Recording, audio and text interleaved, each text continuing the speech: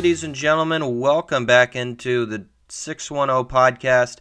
I'm your host, Jay Hollihan, back here on this Sunday evening discussing Penn State football as your number 10, well, they were the number 10 team in the country. The Penn State Nittany Lions fell to the number 3 Michigan Wolverines, 24-15. Another big key matchup that Penn State in the James Franklin era has not been up for. And recently, that's been the story all too often. This is not this is not anything new. And I think I've seen it over and over and over again to finally kind of dissect, in my opinion, what in the world the problem is. I'm not even really going to talk about the game itself much because we know this story.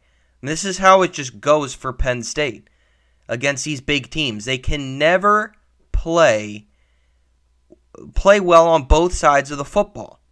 I mean, you've had situations against Ohio State, I don't know how many times throughout the years, where you've been able to put up points, but then defensively you can't stop them. And then same thing as a defense. And it's happened all too often. I think you see it on that side more, where they're able to come up with big stops and get the ball back to their offense and they can create momentum, but they don't do anything with it. And I think one part of the issue is, and I'm going to say this, and this is not my main reason why, but I think the strength of schedule is becoming a problem.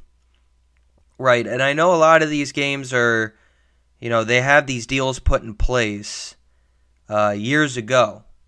The Auburn contract, I remember seeing that 2-game home-and-home series back in 2017 or something. I mean, that was not a, just a flyby, in the off-season type of deal. But Penn State has to, West Virginia, I mean, the score, I think, was a little closer than the game itself actually indicated. But Penn State did not, they didn't get better after that game. Playing Delaware, they did not get better after playing Delaware. That's something that Penn State can't do anymore. I mean, this is a team, and I think if you can get these home-and-home conference games, or out-of-conference games, scheduled prior, it beefs them up, beefs their schedule up so much more. Now, of course, we're going to see as the Big Ten expands how the schedule will look, but it needs to change, and it definitely needs to change soon, because right now this is pathetic, and it's spilling over. You can tell when they go up against these better teams. Now, the out-of-conference schedule aside, and now we can really get into more of what's wrong with why they come into these games and play so poorly. And in my opinion, and I don't think this is news to anyone, but I'm going to keep, harping at it, James Franklin has really gone downhill as a coach, and I would even question some of his recruiting. I would question the assistant coaches he's bringing in, because those guys play a huge part in the recruiting. I think that Penn State as a whole, their ability to just, get to these big games and play in these big games, they can't do it. Because simply, from a motivation standpoint, they're lacking. And they're completely just deer in the headlights every time. And I said it the other day. If you listen to the preview, I said it. They need to stop looking at Michigan, Ohio State, as these juggernauts because they keep doing that. And I know you say, well, how can you not? They're a top 5 team in the country. Don't get me wrong. I'm not saying be overly confident like you can go in and, they're, it's like playing some, FCS school, some team that you're going to, win hopefully by 50. Don't get me wrong. I mean, it's a big game and you need to be up for it, and I get that. But this whole, James Franklin's 1-0 BS that they keep, we want to be 1-0 each week, 1-0 each week. I'm getting so sick and tired of that. Because at this point, it just feels like he says that to almost contradict himself because he wants the guys focused not on the big games, but on the game ahead of them, in front of them each week. But then when he gets to the big games, it's, you don't want to treat, the purpose of the saying is you don't want to treat one of your opponents differently than the other. Clearly they're doing that when they play Michigan and Ohio State. And I get it. Like I said, I know they're top 5 teams, and you have to, this isn't, bullcrap, but this has to be a situation where you go in and you say, you know what, Michigan, you know what, Ohio State, we can hang with you. We can play with you. We're not going to play up to you. We're at your level. That's kind of where you need to be. And in my opinion, he was doing that early on in his career as a coach at Penn State. I mean, maybe not 2014 or 2015, although I thought they, if you look back, they really improved from the Bill O'Brien 2 years where they improved in their play against Michigan and Ohio State. But, well, even though I guess in Bill O'Brien's second year, though, they did beat Michigan. So let me rephrase. They started to, let's just put it, the best way. They started to beat them. They finally were able to be back to being a nationally recognized team, and teams were taking Penn State seriously. With the 2016, game against Ohio State, that gave that team such confidence. And then, 2017, 2018, and 2019, those teams were motivated, and those teams were prepared to go against anyone. And even though they had some, down games, I mean, you look at the 2018 game against Michigan, that is obvious. But Penn State overall, they hung in with those guys throughout those years. For whatever reason, since COVID, since 2020, Penn State has looked lost in these big games. Like, absolutely lost. And it's not, it's not that his, records are outstanding by any means. Even before that 2020 year, but they haven't, they beat Michigan that season, but they're 1-3 since, and they're 0-4 against Ohio State. It's probably the most back-breaking pair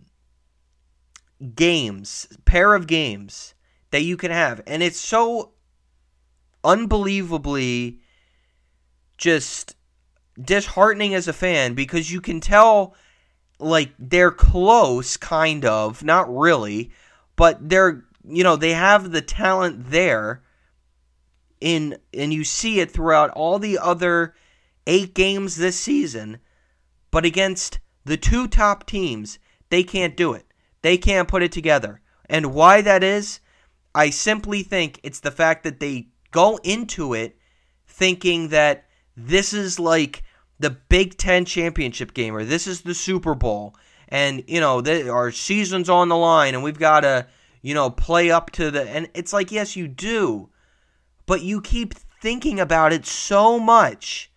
Like, I guarantee you, up until kickoff, that's all they're thinking about, is how big of a game this is, how good Michigan's been, how they're undefeated.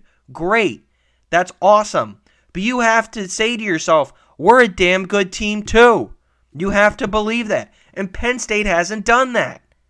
James Franklin has not put them in the situation or clearly builds them up enough. Because you know what? Early on in his coaching career at Penn State, when people were, down on Franklin, the whole, motto was, well, he's a great motivator. He's a great motivator. James is an awesome motivator to these kids and a really, good coach in that sense. Because he's not a great X's and O's guy. He's really not. And I mean, I think he kind of knows where he stands with that. And he was a great motivator. I don't know why it is, but he's slacking. I don't know if it's the fact that he just can't connect with the players, because I've started to question if that's the case.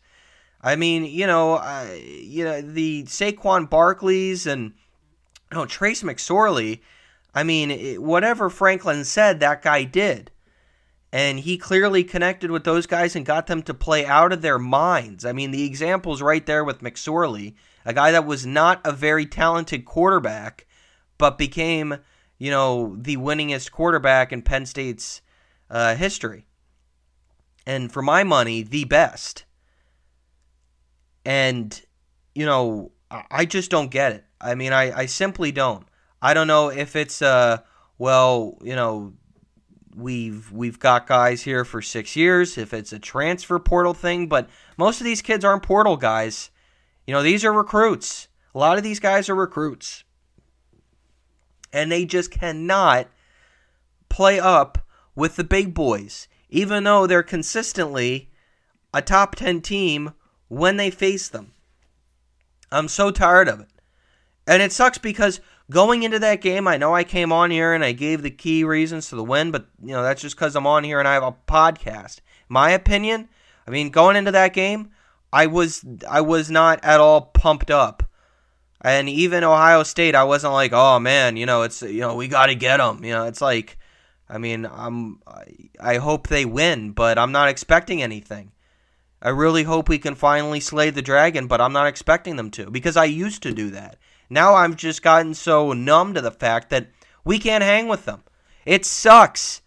It sucks. I'm not saying, and I don't subscribe to the crowd that's saying can him, because I think, he is able to get talented players. He's able to get high recruited players, and, they always seem to have a solid back and, some solid quarterbacks that they bring in.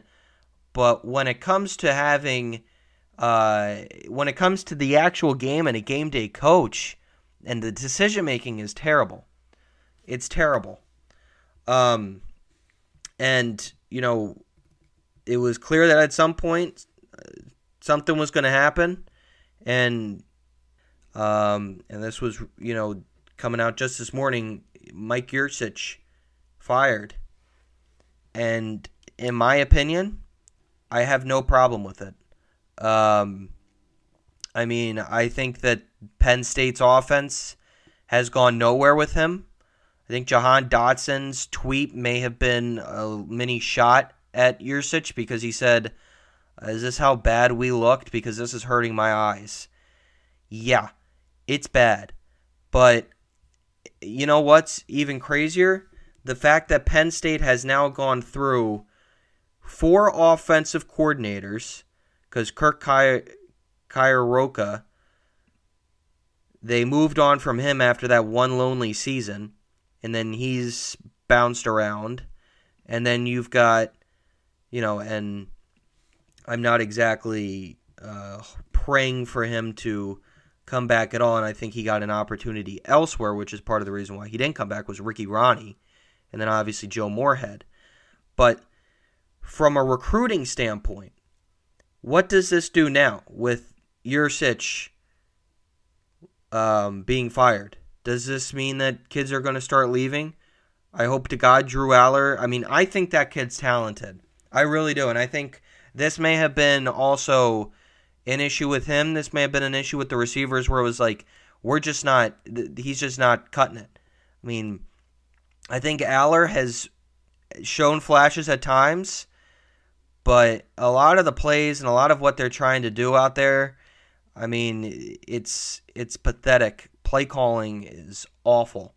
And then with these 2 running backs, mean, you've got two studs back there, and it doesn't look like it's working at all right now. Well, I shouldn't say it's not working. It doesn't look like they're being used to their potential. I really need to see something change, next season. I need to see something. I really do. And you don't get this many cracks at it. You don't. Because this is back-to-back years where they've had solid seasons and nothing to show for. So this sucks. And this really sucks. And you just got to hope they can get the 10 wins and, you can put yourself in position for a solid New Year's Six bowl game. But thanks, everyone, for tuning in again to the 610 podcast. This stinks having to come on here and talk about a Penn State loss to Michigan again with no Jim Harbaugh. But I'm so disgusted by all of it. It's not even funny. Thanks, everyone, for tuning in. And as always, I'll talk to you next time. Next Penn State podcast should be out this upcoming week as they look to get back in the win column against Rutgers. Talk to you next time. Wake me up inside.